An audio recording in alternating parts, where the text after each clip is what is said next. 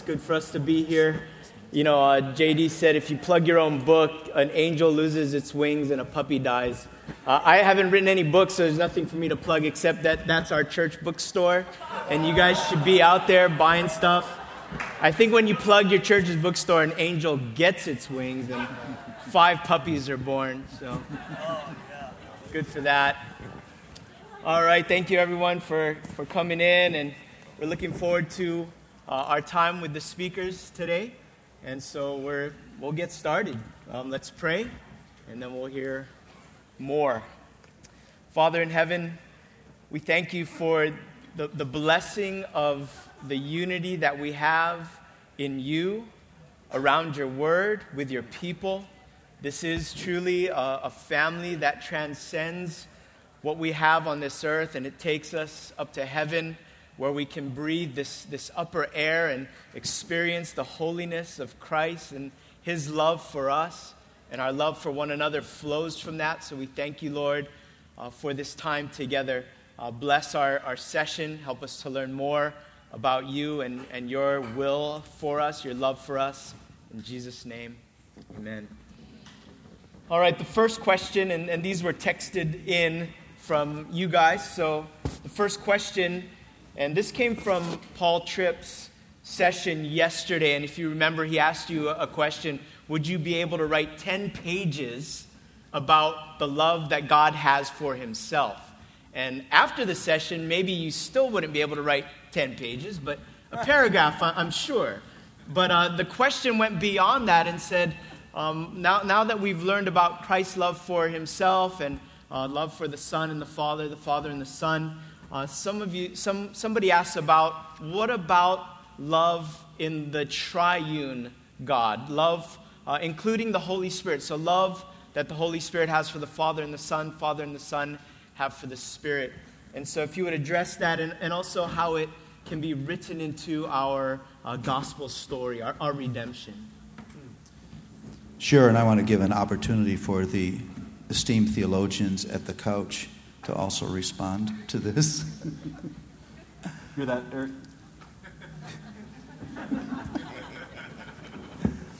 Yeah, I think it's important to think of the Holy Spirit not as an it, not as a force, but a person, and part of that unique unity, an affection that's part of the Trinity. What I want to do last night is just eavesdrop on that conversation between the Father and the Son that is so sweetly exposed in the Gospel of John, where that relationship of trust and surrender is there. The Father says, I love the Son, and I've entrusted all things to him.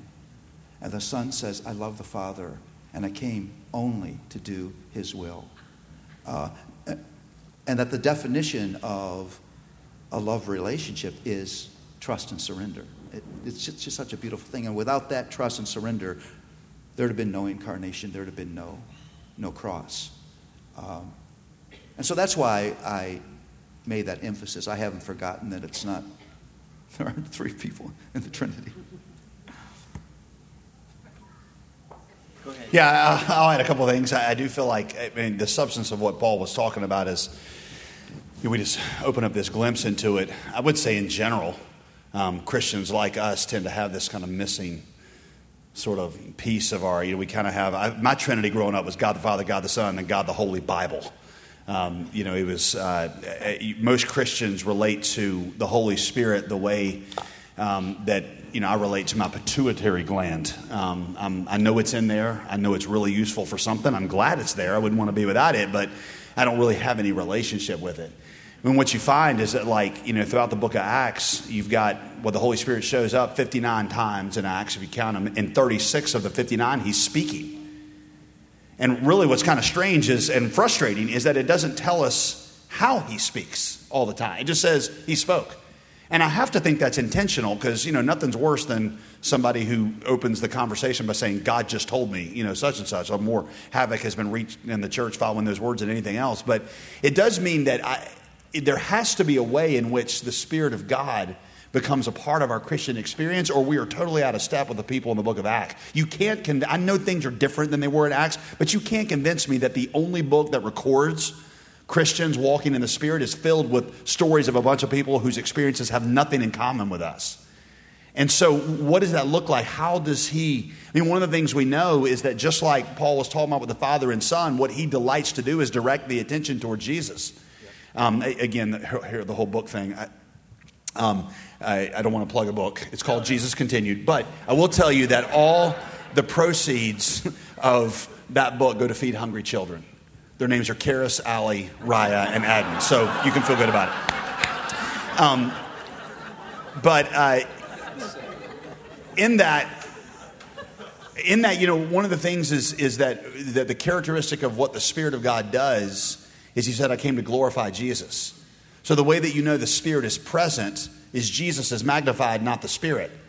You kind of think about it like if you've ever been near Washington, D.C., there's hundreds of thousands of dollars that light up the Washington Monument. You can see it for miles driving down 395.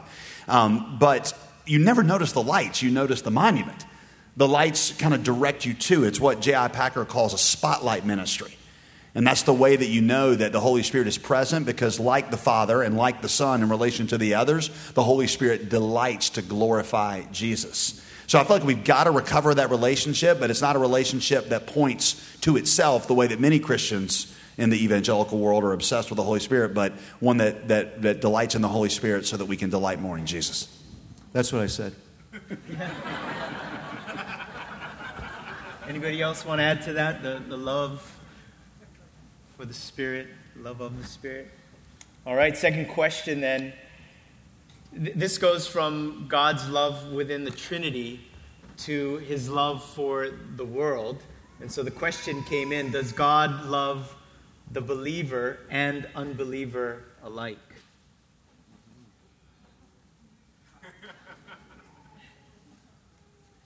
Let me remind you, John 3:16. Yeah, okay. Yeah. Don't want to be too familiar with that where you don't notice it. The answer has to be a qualified no. Because clearly we see that there are statements in Scripture that talk about Jesus' pursuit of those that the Father has given him and knowing them from the foundation of the world. And I'll be honest with you, I definitely fit into the camp that is represented more in this room. But there's a lot of things that in Scripture, I'm not exactly sure how to explain that to you. I know that God so loved the world. I know that the things I was pointing out from the book of Jonah, where he begins to demonstrate these feelings toward people on the outside. There's things that don't fit neatly into my theological system. Like, for example, Jesus said to, woe to you, how many times did I want to gather you into like a chicken gathers her young, but you would not. He didn't say how many times I wanted to do it, but, we sovereignly appointed it wasn't going to happen, so it just didn't happen. He squarely puts it on them and demonstrates an unrequited love. In Hosea, we're talking about the husband who loves the adulterous wife, even when she never returns, and the ache. So there is definitely, I feel like I can look at an unbeliever and not ask, are you elect? Because if you are, I'll tell you God loves you. But just say, God loves you. And you are the son that is running and the Father wants you home. And not get in, I feel like there's right and wrong ways to think about the doctrine of election. And a lot of times we take a very true doctrine of election and we apply it in the wrong ways. And we start asking things that Scripture never intended us to ask. It's like, what's his name? Charles Hyde used to say, famous, very, Calvinistic theologian, used to say, has God appointed the day that you will die? Yes. Can anything you do change that day? No. Then why do you eat? To live. What happens if you don't eat? Then you die. Well, if you don't eat and die, does that become the day that God has preordained for you to die? Quit asking stupid questions and just eat. Right? So we know that God loves the world. How that resolves with the sovereignty, I don't know. I know it's there. I know it's taught. But I also know that I see in Scripture a father yearning to bring children home, and I'm not going to deny that either. Yeah, and part of the beauty of the life of a local church, and if I could say this, the danger of a conference like this, is in the long-term preaching ministry of a faithful pastor who is exegeting God's Word, you'll hit all those issues. Yeah. When I get up on the stage, I'm pulling from one particular passage. I'm trying to be faithful to what that passage says. John 3:16 is not meant to be an examination of the difference between God's love for the world and God's love for his believing children. It's just not. And so the nature of this kind of exercise is there are gaps. I mean, these are good questions. But they're questions that come out of this kind of situation where you don't get that long-term sweep of the Word of God, where you hit all of those issues. If you're a pastor, you're going to preach on things you don't want to preach on. And sometimes those are absolutely the most helpful things you give to your congregation. Any pro tips from Ryan? Gosh, man, I'm running out of pro tips. I'll just simply say that we are made in God's image, and that's important to acknowledge, redeemed and unredeemed. And so, in that sense, again, there's so much nuances to that question alone, but that just purely based on the fact that that we are made in this image, and when I say we, not just Christians, and redeemed and unredeemed alike, I could freely say, yeah, God loves you. Yeah, I guess, I don't know if I think through the love of God like that, in a sense of like differing levels of love. Let's think about it as love. When I'm engaging lost people with the gospel, I just communicate that love.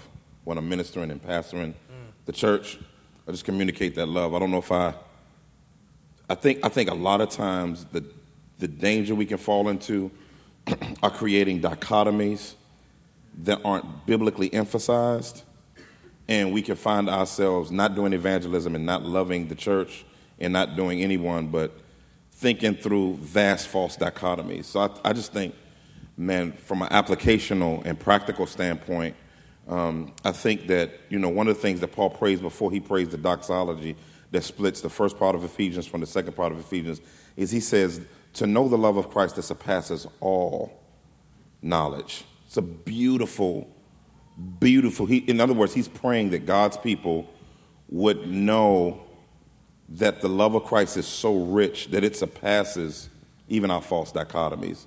So I get real concerned, do I love this way? Like we got like a switch in us that says, okay, let me turn on Christian love. Okay, let me turn on non-Christian love. And I don't know if I just, one of the things that and I rarely use this word, but Reformed theology has to be very careful at emphasizing non-explicitly stated biblical truth and over-communicating stuff that even we don't even really understand. I get real concerned at that at times. So, yeah, and that's good. That's helpful. The Ephesians passage, love that surpasses, and maybe you can speak to. And this is a conference on love, so loving our neighbor and what that looks like. You've been teaching. Each of you have been teaching us some of that. One of the questions that came in was, we talk about loving the poor, the needy, the addicted, the out of work, etc. And the question that came in was, is there a point where our help might hinder? Do we enable others in laziness or sin? How do we help without crippling? It's a very astute question. There's a great book I recommend. We have all of our mission teams read it. It's called When Helping Hurts. And I mean, it's not going to be a flawless book. It's not out of the Bible, but it certainly helps ask the questions of how do you help in a way that honors the image of God that is put in the person, that instead of shows up with the Messiah complex and asks the questions, what do you need that I have? It asks, what has God put in you that I can maybe play a role in helping you discover? I think it's certainly worth asking that. There are some secondary, more kind of substantial books. Wayne Grudem and Barry Asmus released one a couple of years ago called the Poverty of Nations, a takeoff of Adam Smith's Wealth of Nations, in which they just explore different strategies in engaging with the poor, some of which help and some of which harm. The thing to be very careful with, though, is there's not a direct line. They're going to say that they're basing these things on biblical principles. And certainly, we need to learn to think biblically wise, but we got to be careful adopting certain theories about poverty relief that aren't explicitly endorsed in the Bible and treating them like doctrinal tenets. And a lot of Christians do that. They'll be like, well, this particular approach to economics is the biblical position. And you're like, well, maybe it's biblically informed, but let's not, put in the Bible what is not in the Bible. But those books would certainly be places to begin to ask the question, how can we serve the poor in a way that does more than just satisfy our consciences and actually enables and empowers the poor? I would think that you deal with, a lot of this just thinking about, because I know that you say that your churches are engaged in education and judicial and poverty things. So I'd be curious as to what you have to say about it. Yeah, Isaiah 58 for us is a very, very helpful theological foundation for proper help. I think there has to be preventative help. Intervening help. And what I think that's what Isaiah 58 will talk about. Like, if someone's hungry, you need to help them to eat. If they need clothing, you need to help them with that. I do think that there needs to be a plan for long-term development, but you have to have ground for intervening help, and then you have to have what I call preventative help, which the Scripture teaches both. Intervening help is more so the homelessness, and that's if, and again, that's if the person wants to help. And so we have 3 levels of outreach that we do. So we have what's called blitzes, connecting, and city investment. So blitzes is more so to let you know that we're there. That's more so the ground for fleeting. We used to do something called morning manna. We pray with people, feed people, and talk to them about the gospel. So you have those levels. Then you have those connecting events, which is more to be ground level, sort of Matthew's table type relationship building, where you're building common ground with lost people by utilizing those ways in which you're helping as common ground to engage them more deeply and to build relationship. City investment for us is the pressing need piece that we talked about last night when we were on the panel about Titus 3:14. That's when we're investing in people's ability to be empowered as an outgrowth of the gospel, for us to view their situation as spiritual warfare, engaging those systemic systems both spiritually and naturally to see the gospel bring those down, to get people in a place where they are able, by the power of Christ, to be able to not only be regenerated by the gospel, but see the effects on their life in what I would call noticeable redemption. And so, which is huge. So I'll give you an example. It's a guy, the Muslim that we led to Christ recently. He was in the crack house and he was hungry. So guess what we did? We got him clothes, we got him food, we helped him to get a place to stay, and but then also we taught him interview skills. This is like within a 4-day period. Once we taught him interview skills, we helped get him a job interview. Once he got the job interview, he didn't have clothes. So guess what we had to do? We had to help him to get clothes so that he would be presentable in his job interview. And he ended up getting that job. Now he's been discipled within the church. So when we talk about, one of the things that I think is helpful is us to understand that the gospel is to make every single area of your life whole. And that's when it says seek the peace of the city, for in its welfare you find welfare. The word wholeness there is the word shalom, or peace, which means to restitch things back to God's original design. So that's what the gospel does. And I think by faith, by the power of the Spirit in the gospel, seeing all of those components, put those things together. You have people run out on it, but if you miss the idea of it building common ground for gospel engagement and disciple making, and all you do is engage in the social and relief part of it, that's when the gospel gets a bit lost in it. I want to say something.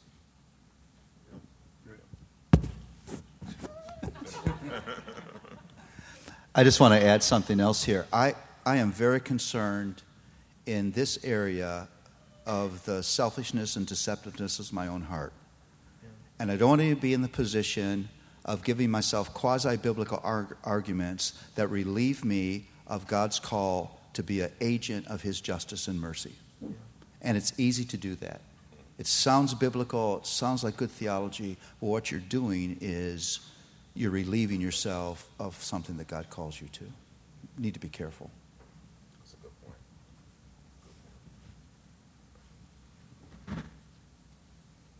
point. Maybe we need to make that a little more personal. Maybe families that are helping others, could even be a family member. Are there helpful things? How much initiative do we show? How much do we expect from them? Those kinds of questions. I think that might have been where this question originated, that there's somebody who seems to be they're not given the ability to go out, no job interview skills, and maybe they don't want it. There's no initiative. They just want to sit on the couch, whatever they can drain you of, that kind of thing. Well, I think in those situations, I mean, it's clear that we don't continue working with a person if they don't help us to work with them. That's just the way, it just works. That's the way discipleship works. I mean, one of the things that we treat those issues as a discipleship issue. If they're a believer, we teach them as a sanctification and discipleship issue. So we can't do this for you if you don't do these particular things. Like at our church, people always come into our church to maybe get a gas bill paid or, just different things that people may need sometimes. And so we have different things in place that are demarcations for us. So one of the things that we do is we have a microform of Financial Peace University. And so one of the things that we do is we say, well, you've been here. You can only come and get help with a bill once every 6 months. That's number one. Number two, in order to get the money, you're going to hear our gospel spiel. So you're just going to hear that. So that's just going to happen. And then the other part of it is that we want to help you to be shepherded into comprehensive wholeness. So we have people in our church from, working in Center City at major companies all the way to people who are on public assistance. And so one of the things that we try to do in our church is help our people that are on public assistance not feel less than, but then pushing those who seem to be on systemic public assistance from the government that actually can work, and not the ones, because we have some people that just can never work again, which that's what public assistance is for, right? But we have some people that are just sitting on their behinds, if you excuse my language on that, right? And so in engaging that, we're like I was talking to one guy, I said, man, you got to get out of here and your family, y'all need to get a house, bro. And we're going to get you with this organization, I forgot what it's called, NACA, which is an organization that pays your down payment, closing costs, and discipling people through gospel responsibility with all of their life. And so I think that I think you work with people where they are when they're struggling and wrestling, particularly with an addiction, which clouds their ability to even want life because their life is built around that drug. And so I think you have to have a massive amount of empathy, and you got to apply Matthew 23:23 to that, where it says you've tithed mint and you tithe cumin, but where's the mercy in relation to how you've dealt with people? And so I think you have to deal with that. But when people have gotten to a point where it's comprehensively pulling on the resources that can be spread, particularly with other people, then you got to give people over and give them freedom to go do what they're going to do and trust that the Lord loves them more than you. And you have to make sure you know what you're dealing with. What appears like laziness may be a person who's just been beaten down and just has no hope. What looks like resistance may be fear. I want to have good counselors around those people who can get at what is it that we're actually dealing with. Because, a quick assessment may just be completely wrong. And I may have misjudged a person who is actually struggling with different things than I'm naming them to be. Absolutely. That part of ministry of that kind of benevolence has to be informed by pastoral wisdom. Very helpful. Thank you. Yeah, I've already made the comment about the book When Helping Hurts. I want to, from another side of it, in a church like the one that I pastor, a lot of the problem is that a lot of members of our congregation don't know any poor people. And I think it was like Eric was saying last night, there's what a lot of times, I can't remember how you said it, but just the proximity breeds the understanding. And so it's been a challenge. How do you lead our church is not in the suburbs, but a lot of our people live there. And how do you lead them into engagement? Yeah, I met with the mayor several years ago of Durham and just said, tell me the biggest broken areas in our city. And basically he identified the homeless, orphan, prisoner, unwed mother, and high school dropout. And so I came back to our congregation and I said, this is where we need to seek the peace of our city. And said, I don't want the church to develop ministries to these. I want you to develop them. And how can we as a church get behind? And we have had the most, one of our goals is to have at least 100 of these ministries that come out of our church that are not owned by the church, but are just kind of fueled by the church. And just seeing some of the most encouraging things over the last 6 or 7 years as ministries to homeless, orphan, prisoner, unwed mother, and high school dropout had developed that are engaging our members, that are not just the kind of the mission trip where you go into a bad part of town, you paint some stuff and then run back to your car and put Purell in your hands and say, see you next year. But are more like, let's get in relationship and let's begin to do, we have an initiative at our church called Dwell, in which people will move from one neighborhood, like 6 or 7 couples will move into another neighborhood where they can just live out the gospel there. And usually it's going to be from a higher income neighborhood into a lower income neighborhood, just knowing that we're going to have to dwell there if we're actually going to be able to be a part of it, because it's not going to be found in the policy room, nor is it going to be found simply in the well-wishing in the church. It needs to actually be there and to be a part of it. So we've had I think 120 or so of our members that are in this program that are living in some of these places, because proximity was what opens the door for those things. I would just simply add too, I love that dwell part, because I think most of us who actually have a real heart to want to help the homeless or the people who are hungry and wonder about this question have not dwelled enough with that community. And once you start dwelling with them, and we do have a homeless ministry, and one of the biggest revelations that we found is that when we dwell with them, their narrative is much more rich. Historically, they have these backstories. Much of what you're talking about, Paul, is that people, what we see as cursory reactions to things, there are stories and dysfunctions and hurts that are all attached to it. And we're so free to give mercy to some of us that are familiar to one another, but for these people, we outcast them and we are not dwelling with them. And we're not wanting to learn their stories. And once I think we discover, and they have not only a name, not only do we have a feeding program, but a holistic approach to stitching together, once again, the shalom aspect of, again, I think one thing that God does give us is empathy.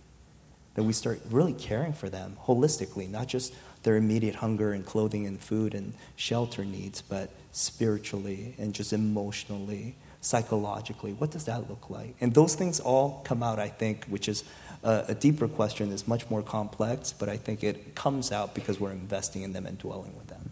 Yeah, just a summary of what we're saying is that these ministries need to be not just driven by us talking and us acting, but by listening, giving people an opportunity to tell their story, allow our prejudices and assumptions to be confronted, begin to confess that it's easy to make those assumptions.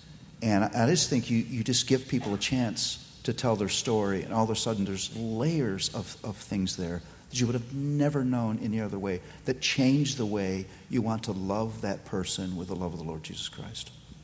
One of the places where you want people to go, and this is a good it's biblical and practical at the same time. I hate to act like the Bible isn't, but it is. In Galatians 6, one verse will say, each one must know how to carry his own load. But then right there, a few verses later, it says, bear one another's burdens. So it's almost like, Bible, which is it? I think the Bible teach what I call dependent independence when it comes to spiritual maturity. So the goal with working with people that are having, based on the question, having this hard time, is them to get, for the gospel, by the power of the Spirit, as by faith in the gospel, to sanctify them just like it justified them get to a point where now they're able to carry their own load, and as they're able to carry their own load, they seek the initiative and push the initiative of wanting to get their needs met in these different areas. But at certain points during certain people's journeys, they need others to help them carry the load with them. And so I think that's a huge tension, but the goal is to get them to the point to where they're still dependent on the body in the sense of community, relationship, and resourcing. but there should be a point where they're taking the initiative versus being taken by the hand to every single thing that's needed, because the goal is to see Christ formed in them. And that's what Paul says, admonishing and teaching every man that they may be presented complete in Christ. And so that's really the hope with it. So, yeah. Since I've been at Epiphany, I've been meeting with some young men there.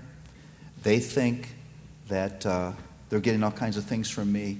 Those things are just transforming for me. Because I've heard stories of experiences I've never had in my life, I will never have in my life, that have confronted my assumptions. It's been such a beautiful thing. And that's that proximity thing. You open yourself to a relationship with people, you give people a chance to tell their story, and it's just a wonderful, and it changes the way you want to live with those people, you want to respond to those people, the way you want to minister to them. Thank you. Next question has to do with the busyness of life. Living in Hawaii is high cost of living, and everybody's busy. And I think you'll find that everywhere around the world. We're not the only ones that are busy. But we talk about completely living for the kingdom of heaven, this grand vision of ministry. How do you balance that, if that's the right word, with living, providing for your family, keeping a job, those kinds of things? So where do you make the time, find the time, make the balance, find the balance, just with the busyness of life and trying to live that grand vision of ministry? Can I say something just real quickly, and then I'll turn it over to my esteemed colleague?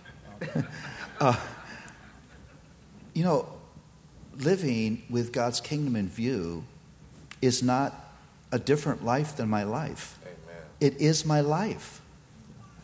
So I live with God's kingdom in view in my marriage. I live with God's kingdom in view as a neighbor. I live with God's kingdom in view in entertainment and leisure and my physical body and my thoughts and my finances. And it's a way of living. It's not how do I live, and then God's going to add all this other stuff to me that's different than my life. It is my life. I mean, one of the things that I think a mistake people think of, and let's just take the word ministry, that it's like my life belongs to me, and I step out of my life for ministry and then back into my life. That's not what the Bible presents. I mean, everybody who is a recipient of God's grace is called and tasked and enabled by God to be an instrument of His grace as well. Where do you do that? You do that where He's placed you. Absolutely. And so kingdom living is ordinary. It's everyday. It's mundane. Absolutely. It's not this big, dramatic, whatever. It's just, I mean, most of the work of God's kingdom is just boring. It's just loving people. It's serving people. It's surrendering my little agenda for what I want out of people and what I want from my life to the larger agenda of the King of Kings. Where do I do that? Where I live every day. There's a lot of things in the Bible that are, I think one of you referred to it earlier, they're not contradictions to be resolved, they're tensions to be managed. And I think this is one of them because there are a number of places in Scripture that, that admonish the idle. 1 Thessalonians. What does it mean to carry your cross? What's it mean to sacrifice? We know that Paul says, I worked harder than everybody. And a lot of people, that's what they need to hear. Is that, you're pursuing, things that are futile and empty, and it's nothing but entertainment and those things, and it's not going to amount. That's one side of it. But then there's another side of it that I feel particularly groups like the one that's gathered here probably overlook, but are also in the Bible. Psalm 127 is one of my favorite psalms. Unless the Lord builds the house, those who labor in vain. In vain does the watchman stay up late. In vain does the farmer get up early. And it's almost like the watchman's thinking, well, if I don't stay up late, who's going to watch the city? And if the farmer says, I don't get up early, who's going to plow the fields? And the psalmist's answer is, the Lord is doing it. He doesn't need you. And then my favorite verse in the whole psalm, for He gives to His beloved sleep. Like the sign that you're godly is you sleep well and a lot. And I can tell some really godly people in the room right now, But it's this idea that the Lord doesn't need me to build a city. It's always been really liberating to me, the fact that, the first thing that Jesus says to his disciples after laying on them the Great Commission. I mean, talk about an assignment. Every people group in the world needs to hear the gospel, and you guys are the only ones that know it. And the first thing I want you to do is wait. And for 10 days, they just sat around. And why did he take 10 days? I think he was trying to show them, I don't need you for this.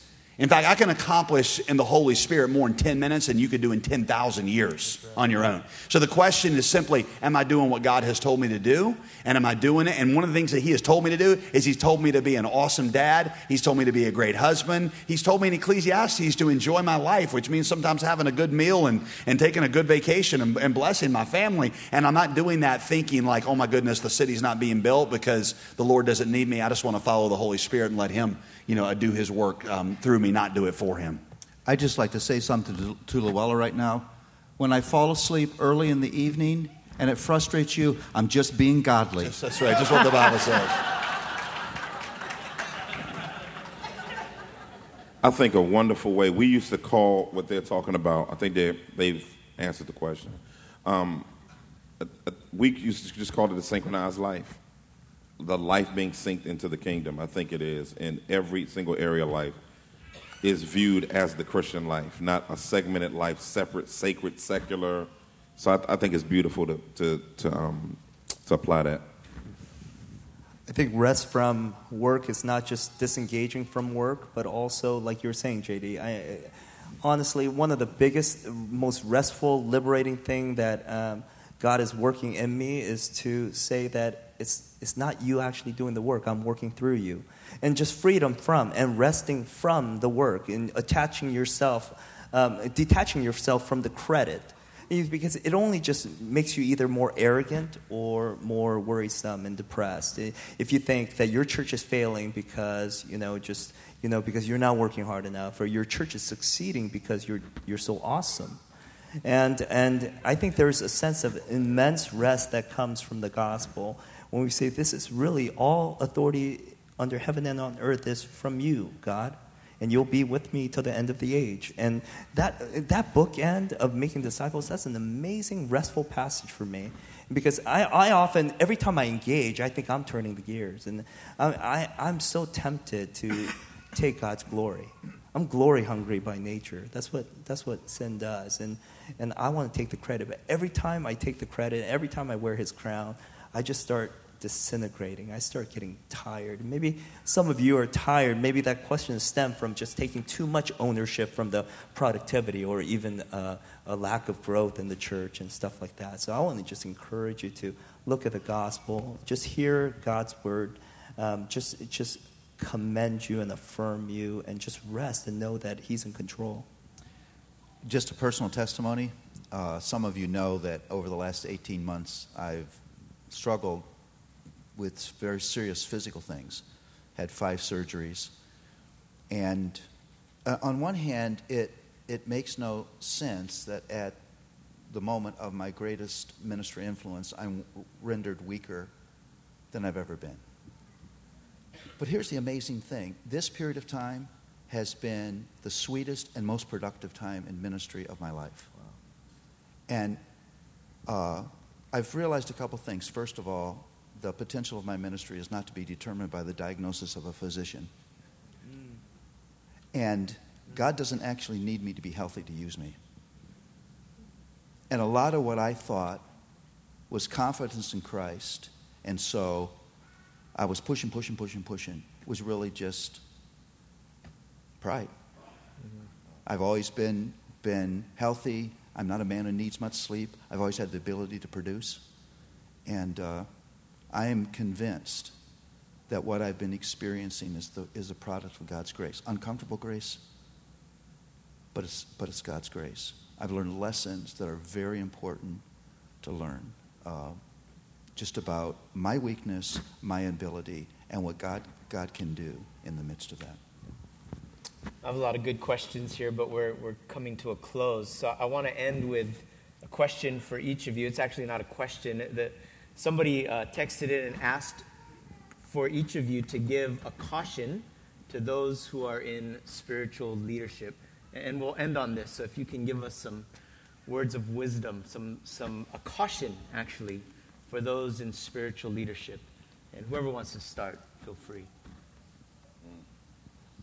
Well, I think what I would say is your ministry is never just shaped by knowledge and experience and skill.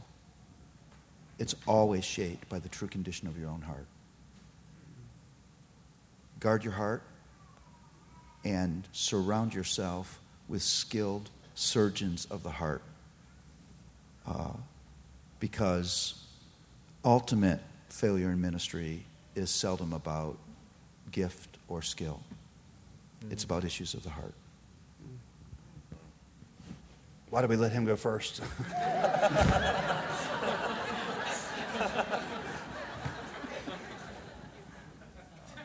I would say, I think this is on my mind because I'm reading Hebrews right now in my time with God every morning, and he just says, beware the deceitfulness of sin. Now, we were talking backstage earlier, and one of the things that Paul pointed out was he said, that as long as there is indwelling sin in us, there will be blind spots. And we don't pay enough attention to indwelling sin because everybody tells us that we're spiritual leaders and we're awesome. And so we forget that, I've got the same depraved flesh that nothing good dwells in. And the moment that I forget about it, it is just, even when I'm thinking about it, it takes over and it deceives me. And having the community that can speak into my life, that's one of the things the writer of Hebrews says is, be around each other, admonishing each other. Because I think one of the other things that I'm just very wounded on right now is I've had a lot of friends in very high-profile positions that are no longer in ministry. Pastors that very well have sat on this stage. This one right here, if you'd extended the invitation 2 or 3 years ago, they would have been the ones sitting up here. And I don't want to try to draw a common denominator. I don't know all the stories that are going on, but I do know that one thing that appears to be consistent in each of their stories is an isolation from others who could look into their lives and call out those blind spots. David Pallison says, things that grow in a secret garden always grow mutant. Proverbs 18:24, you see a man isolated, there's a man seeking his own desire. And it is to stay in a place where you have others who not only have permission, but have access to be able to point out when you have some relationships that seem odd, when you're the way you handle conflict and is becoming brazen and harsh, and when you're thinking too much about yourself, who can see that and also call it out. So I guess I would summarize it to say, beware the deceitfulness of sin. We're in the same conversation. So the first thing that I thought about is in the similar vein, but just taking it a little further, I would encourage and just caution you, if you have a heart that is not very confessional to one another, be worried and be cautious, because I was just asked a question right before I came up, like, why share the 10% of your life? Well, why just keep the 10%? Why not just expose the 90%? Or why do we have to confess with one another? Well, I would say first you should do it because it's biblical. James 5 tells us that we confess with one another so that we be healed. Proverbs 28 tells us that those of us who hide our transgressions, you just won't prosper. So these things are good for us to do. But secondly, I would say that you do it because you face reality. That most of us fear confession because we would think that people feel less of us. And the utter reality is that you're far worse than you could ever confess about yourself. You're far worse. And this is one of the best things that I've learned through the gospel, is that when a person gives me a criticism and an ad hominem or some attack, I say, no, you're lowering the bar, man. I'm far worse than you could ever imagine. And that, first of all, shuts them up. That's my tool. No. But it is the reality. I'm far worse than he could ever project on me. And so I live in that. But the third thing is you allow the gospel to penetrate areas in your heart that is unevangelized, and that when the gospel comes in, it starts affirming you in places where Jesus says, well, and I hope, and we're talking about this too because it's one of your prayers that, I'm not going to plug your book because I don't want puppies to die. It's fine if you do it. It's only Oh, okay, all right. So there are 4 prayers in JD's book. It's the gospel. It's great, and one of the prayers surrounds the utter reality that God won't ever change His mind on you, that He can't love you any less than He already loves you now. And so if that's your utter reality, you have this incredible freedom to just share with anybody, and that the affirmation of Christ, the King of all kings, tells you, you're beloved. You're beloved, and you can't lose status from me. And so much of ministry and the lack of confession is trying to earn that credit, something that is far less than the credit that you've already received from Christ. Right. And so that helps us to address that gospel. And so I would just warn any of us who don't have a very good confession discipline with one another that you would find a brother. It's not to reveal everything to everyone, but a few people that actually have every aspect of your heart, like uncovering, just dragging those things out of darkness so that things won't turn mutant. I'll just say, I think everyone nailed everything pretty well. Know that you need what you tell others they need. One of the most dangerous things in leadership is telling everybody else they need community, everybody else they need to pray, everybody else they need to get in the Word, everybody else they need to engage their children, everyone else they need to engage and love their spouse. And then you go into your life and you give yourself credit for the proclamation of it, but not the practice of it. Yeah. And, watch your life and your doctrine. You save both yourself and your hearers. And so I think that passage is really real. And everyone I know, just like JD was talking about, that are in whatever predicaments, every time that happens, I see myself because I know my blind spots. And I tend to have to be careful of giving myself credit for communicating something well, viewing communicating it well as having it a part of my soul. When the Holy Spirit always uses us beyond our capacity and spiritual maturity. God, the Holy Spirit never uses you at your spiritual maturity level. All of us would suck at ministry. Mm-hmm. if it was like, if you got to be used at your level of maturity. And so never view your gifting maturity and utilize your leadership as a way to manipulate your way out of needing the gospel just as much as the people you give it to. Wow. Thank you very much, all of you. Let's close in prayer. Father, thank you for the love of Christ that has been shed abroad today. And thank you for these men and their ministries. And thank you, Lord, for the ministries that you have given to us. Help us to be poured out for the glory of God. In Jesus' name, amen.